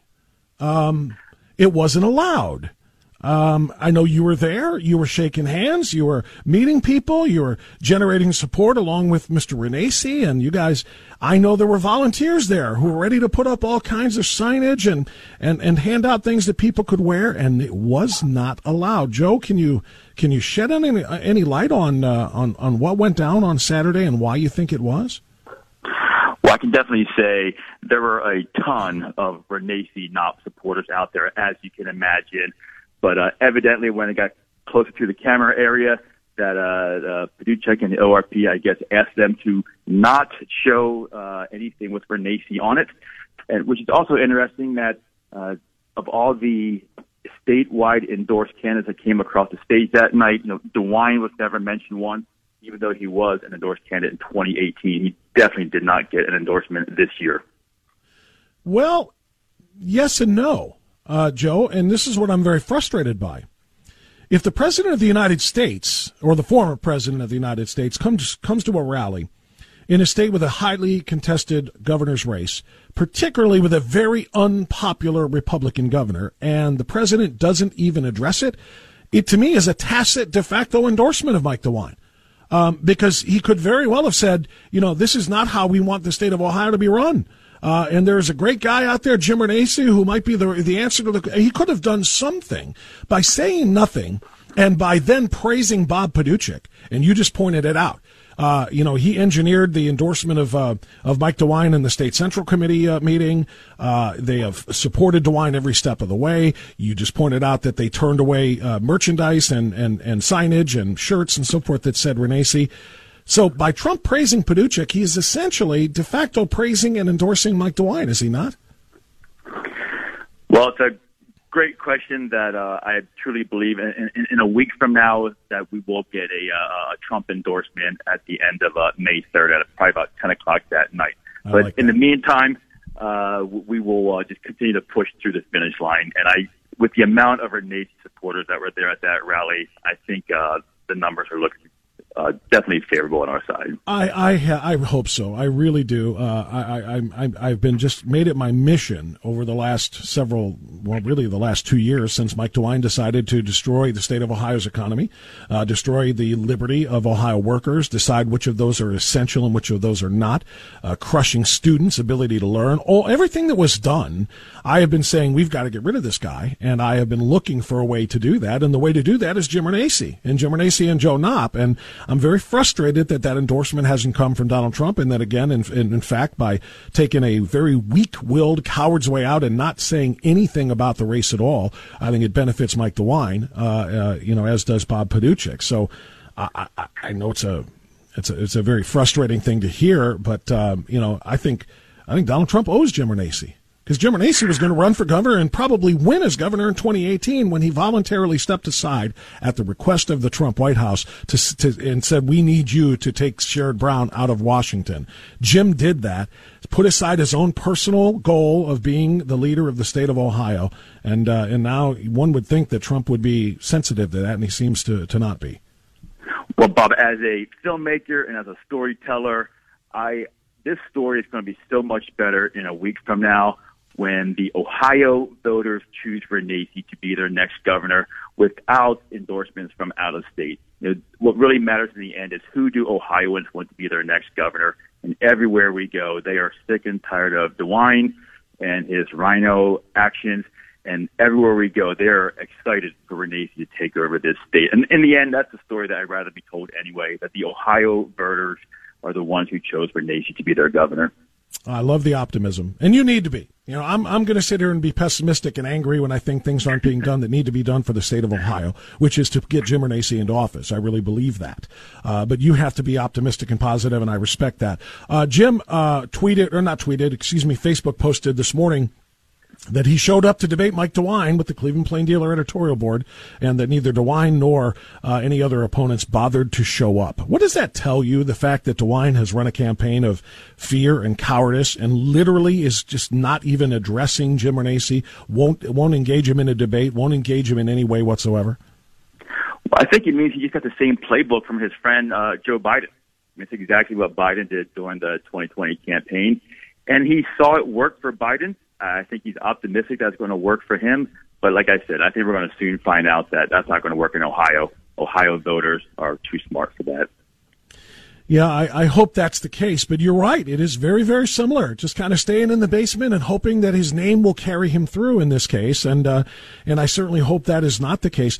Can you do something for me, Joe? We're talking to Joe Knopp, who is the candidate for lieutenant governor running alongside Jim Renacci. Every time I engage certain supporters of other people in this race, including and especially the big hat, the supporters say Renacci is nothing but DeWine 2.0.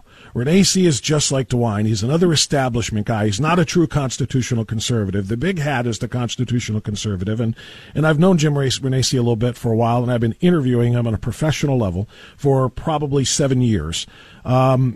I know that to not be the case. How would you define it, and how do you respond to those people who say Jim Renacci is just more of the same? If you don't have a beard and a cowboy hat and a farm, apparently, then you're all establishments. Look, I'm a movie guy, and the big hat guy, I would consider, maybe if I was doing a Western, putting him in the movie as an extra. We don't allow extras to speak. Their whole campaign is just going, all they have is to say that Jim Renacci has experience in politics. And by the way, I want my pilot to have some experience. I want my leaders to have some experience. And with the hat guy, unfortunately, he has people kind of believing that he is going to be the answer, but he's not even a cowboy. He's not a farmer. It's very disappointing that there's people just supporting him at the level they are. Yeah, it is for me too, and I think he's got a lot of people bamboozled into thinking that he's Kevin Costner, that he's John Dutton in an episode of Yellowstone, and it's not. It's not the same thing at all. And but more specifically, I want to talk about Jim though, and again the allegation that he is more like DeWine. because I've heard Jim articulate positions that are the polar opposite of Mike DeWine's as it pertains to not only handling a pandemic, but also handling an economy, handling things like our education system, CRT, social emotional learning, and boys and girls sports, and all of the things that are so important in this culture war that our whole country is in, that certainly directly impacts everybody here in the state of Ohio. I have heard him say, I will do the exact opposite of the things Jim Renacci has done, or excuse me, that Mike DeWine has done. Is that message resonating? Here's the biggest difference, Bob. Mm-hmm. I've been with Renacci for the past year, and he's been throughout Ohio for the past 3 years listening to Ohioans, working with universities, doing studies of what do Ohioans want now, what are the main issues in Ohio. DeWine, it was 45 years ago, I believe, when he was out with the people. A lot has changed since 1976. He is so disconnected from the Ohio families today. And that's what makes Renacci so popular today. He is aware of the issue that Ohioans are concerned about, and that's why he has a plan to combat all of it. Yeah, and I'm really glad to hear that. I hope that message gets out there. Joe, we're talking to Joe Knopp. Joe, you, of course, are a well-known filmmaker and perhaps most known or best known for the movie Unplanned, which my wife and I saw in the theater, which was simply just an amazingly emotional, type of movie. And of course, Abby Johnson's conversion from Planned Parenthood clinic director to one of the loudest and most prolific pro-life advocates in the country. You're going to be with her tonight, right? I will. Abby's coming to town. She'll be a Scioto County Right to Life event. She's speaking there, so I'm always excited to hang out with Abby. Abby is such a dynamic personality, dynamic leader, and her story, her ability to tell her story has literally saved thousands and thousands of babies around this world, actually. And she has helped so many women and men who have been involved with abortion, just to help them see that there is redemption and that God can still love them. Well, her actions clearly are going to, have saved thousands and thousands of babies. There's no doubt about that. But she's going to save a lot more because her story was told. How do you feel about that? Where does that rank for you among career achievements? The fact that you made a movie that allowed her story to be told and thus reach, millions of people that may not have known about her otherwise.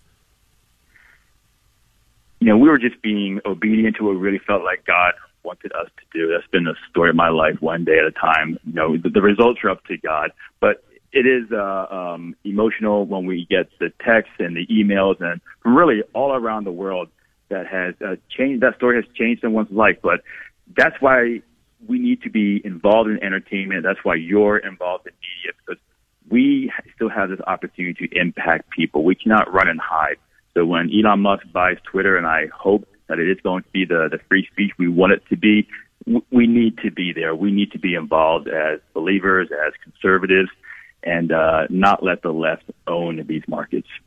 Very well said. Yeah, and you do. You need to get out there. There's very few people in Hollywood that are willing to tell stories like this. So to have filmmakers like you who go out there and do it and live it, and walk it and don't just talk it is really it's a pleasure to see. It's a great thing to see. So I'm glad you're with Jim Renacci.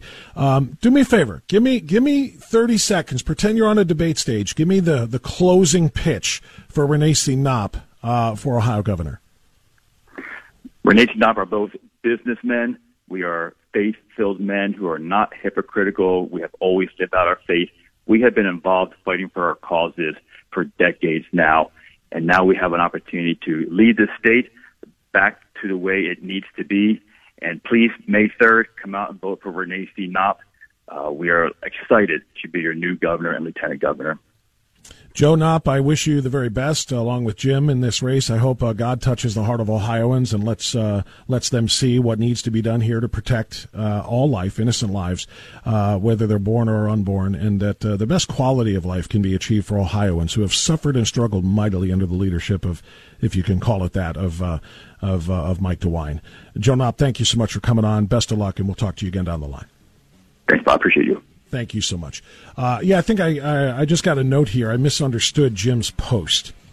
DeWine did show up for that one, for the Cleveland Plain Dealer editorial board. He did not show up to any of the debates. As you know, debate commissions and other things were set up in which Mike DeWine declined to attend and go face-to-face and nose-to-nose with Jim Renacci, but he did show up for the Cleveland Plain Dealer editorial board. The other two opponents did not show up. That's what Renacci tweeted about, or posted about, rather. Of course, speaking of the hat and the invisible Ron Hood, who's not really running a campaign at all other than in name. So there you go. That's the latest. Joe Knopp is, I think, a solid guy and a very spiritual and I think a very sincere guy in his desire to help Jim Renacci help the people of the state of Ohio. And I hope the people of the state of Ohio understand that when they go to vote. All right, quick time out here. It's 11:24. Always Right Radio, right back.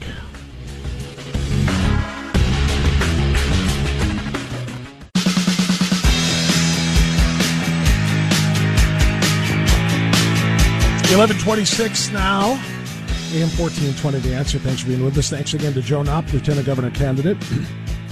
After the bottom of the hour news, I'm going to share with you the audio of the movie trailer for 2,000 Mules that I've been telling you about, Dinesh D'Souza's new movie, which exposes with video evidence gathered from True the Vote the complete election fraud perpetrated on the American people in this presidential election of 2020. And the reason I'm going to let you hear that audio is because subpoenas now, Georgia election regulators have issued 4 subpoenas demanding the identity of a John Doe whistleblower and other evidence concerning the alleged ballot trafficking operation in the 2020 election.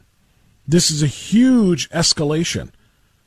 The subpoenas are asking the election integrity group True the Vote and its researchers to turn over the identities of the ballot harvesters from 2020 ballot trafficking operation that is featured in the movie 2,000 Mules. So you're going to want to hear this. If you've not been made aware of that movie, you need to listen after the bottom of the hour news. I'm going to play that audio for you, and then I'll remind you of how you can get your tickets to go and see 2,000 Mules to really, truly understand the depth of the fraud that was committed in that election. It's that important. TJ's in Cleveland. Hey, TJ, go ahead. Yeah, Bob, what concerns me in this primary, all of us are at each other's throat about who we're going to support. The Mandel people hate Vance. The Gibbons people hate Mandel. If we don't come together and get behind one single candidate, I'll tell you what's going to happen. We're going to go into this primary, and this vote's going to be split 3, maybe 4 different ways. And in the meantime, the Democrats are going to flood across our primary. They already got Ryan in place. They don't have to vote in the primary there.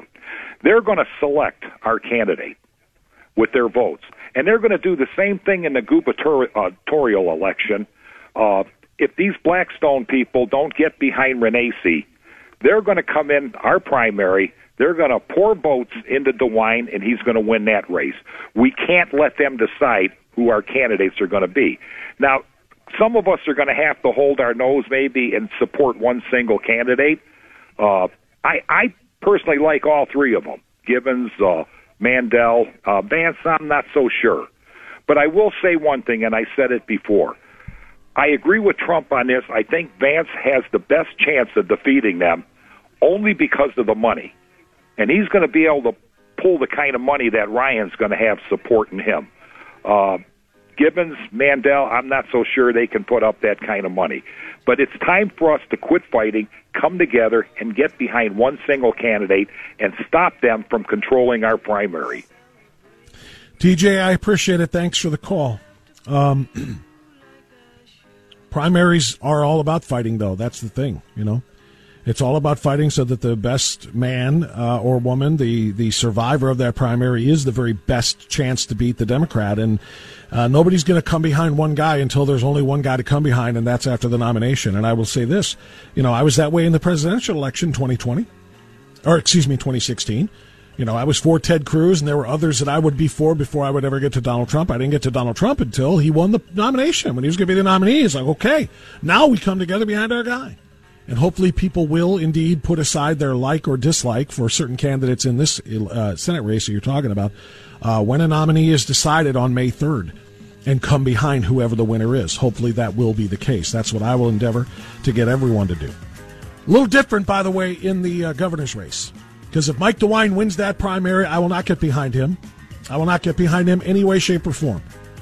I would rather have a Democrat run my state into the ground and take the blame for it than let Mike DeWine run my state into the ground and have my party take the blame for it.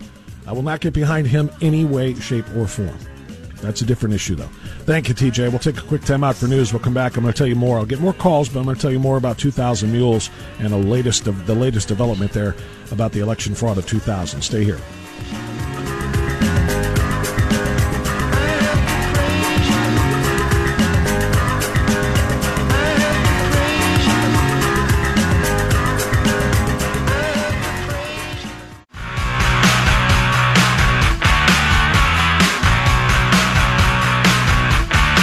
The light of liberty and holding the line against the darkness of tyranny. Always right with Bob Frantz on AM 1420. The Answer. Okay, it's 11:38, so I want to share this with you before we're done. Don't forget O'Reilly. We'll take it home to the top of the hour in just a few here. When I play this trailer for you, it's about 3 minutes. You're going to hear some familiar voices. You're going to hear the voices of Larry Elder and of Dennis Prager and of Charlie Kirk, and that's because this movie is produced in part by the Salem Media Group, executively produced, in fact, by Salem Media Group. 2,000 Mules is directed and narrated by filmmaker Dinesh D'Souza, and again, Salem has produced it. So you're going to hear some voices. Obviously, it's a movie trailer, so you're going to have to do the best you can here, but I think the audio is worth it. I do. Because they describe in minute detail here, even in the trailer, the images that I will be seeing as I play this for you. And that is the images, these are the images, of a presidential election being stolen. What you're about to hear, and that I'm about to see, is the presidential election being defrauded. Listen, please. We have put together, I think, the most extensive and inclusive voter fraud organization in the history of American politics.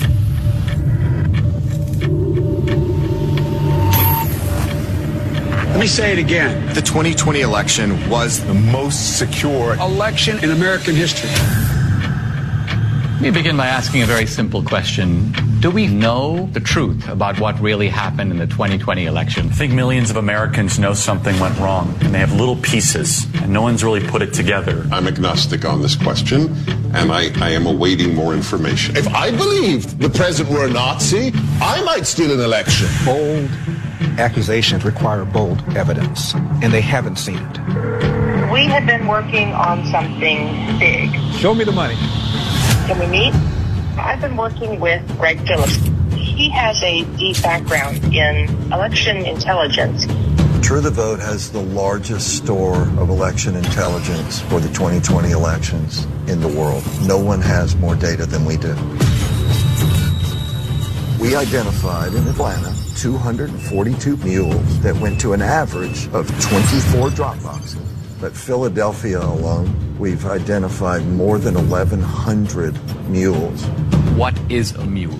Person picking up ballots and running them to the drop boxes. This is not grandma out walking her dog. Bad backgrounds, bad reputations. They are interested in one thing, that's money. And in no shape, in no way, in no time is that legal. This is organized crime. Do you have video evidence? 4 million minutes of surveillance video around the country. What you're about to see is disturbing. So this is 1 o'clock in the morning. Don't we all vote at 1 o'clock in the morning? On one night, this person, this mule, went across 6 counties to 27 different drop boxes. I call it the Mexican mafia, seriously, because they work like that. This is jaw-dropping. What you showed is frightening. It's just sickening to me. Now we come to the most important question of all. Was the magnitude of vote trafficking enough to tip the balance in the 2020 presidential election? It's not a leap to say this would have made a difference. They have ruined Election Day in the United States of America. That's provable. And that's enough for me to fight the left with every fiber in my body. Without free and fair elections, we are not a democracy. We are a criminal cartel masquerading as a democracy. 2,000 Mules. In select theaters, May 2nd and 4th. Yeah, and a reminder, by the way, if you want to go see that in select theaters, May 2nd and May 4th next week, you have to buy your tickets at 2000mules.com. 2000 is not spelled out, it's numbers, 2000mules.com. Now, why did I share this with you now? Why did I share with you the story of all of these mules on video camera being watched, driving from one drop box to another, one ballot drop box to another, cheating, stealing, and delivering illegal votes? Because apparently the state of Georgia is aware, and the state of Georgia is demanding answers.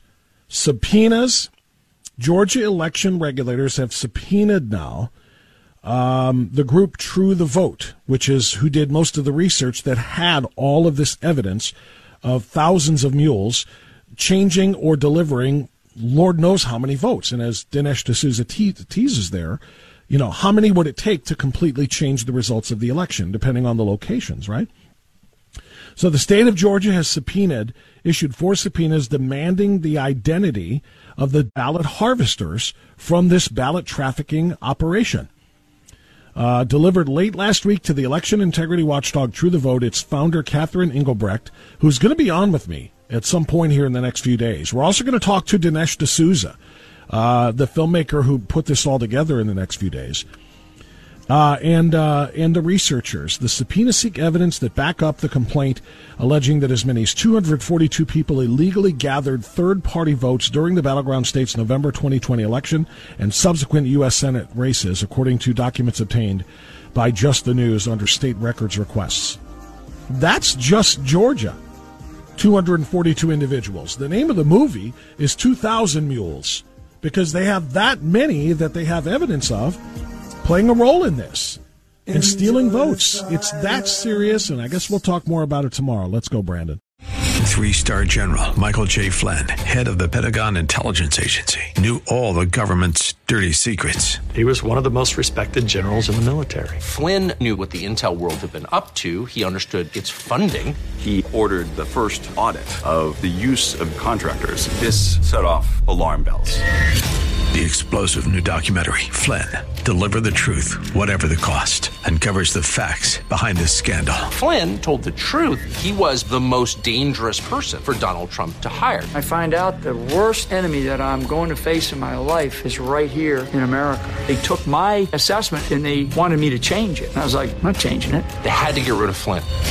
With in-depth interviews, archival footage, and never-before-seen personal records of the man behind the headlines. I just felt like I was drowning. Flynn, Deliver the Truth, Whatever the Cost. Available now. Watch it today. Go to salemnow.com. salemnow.com.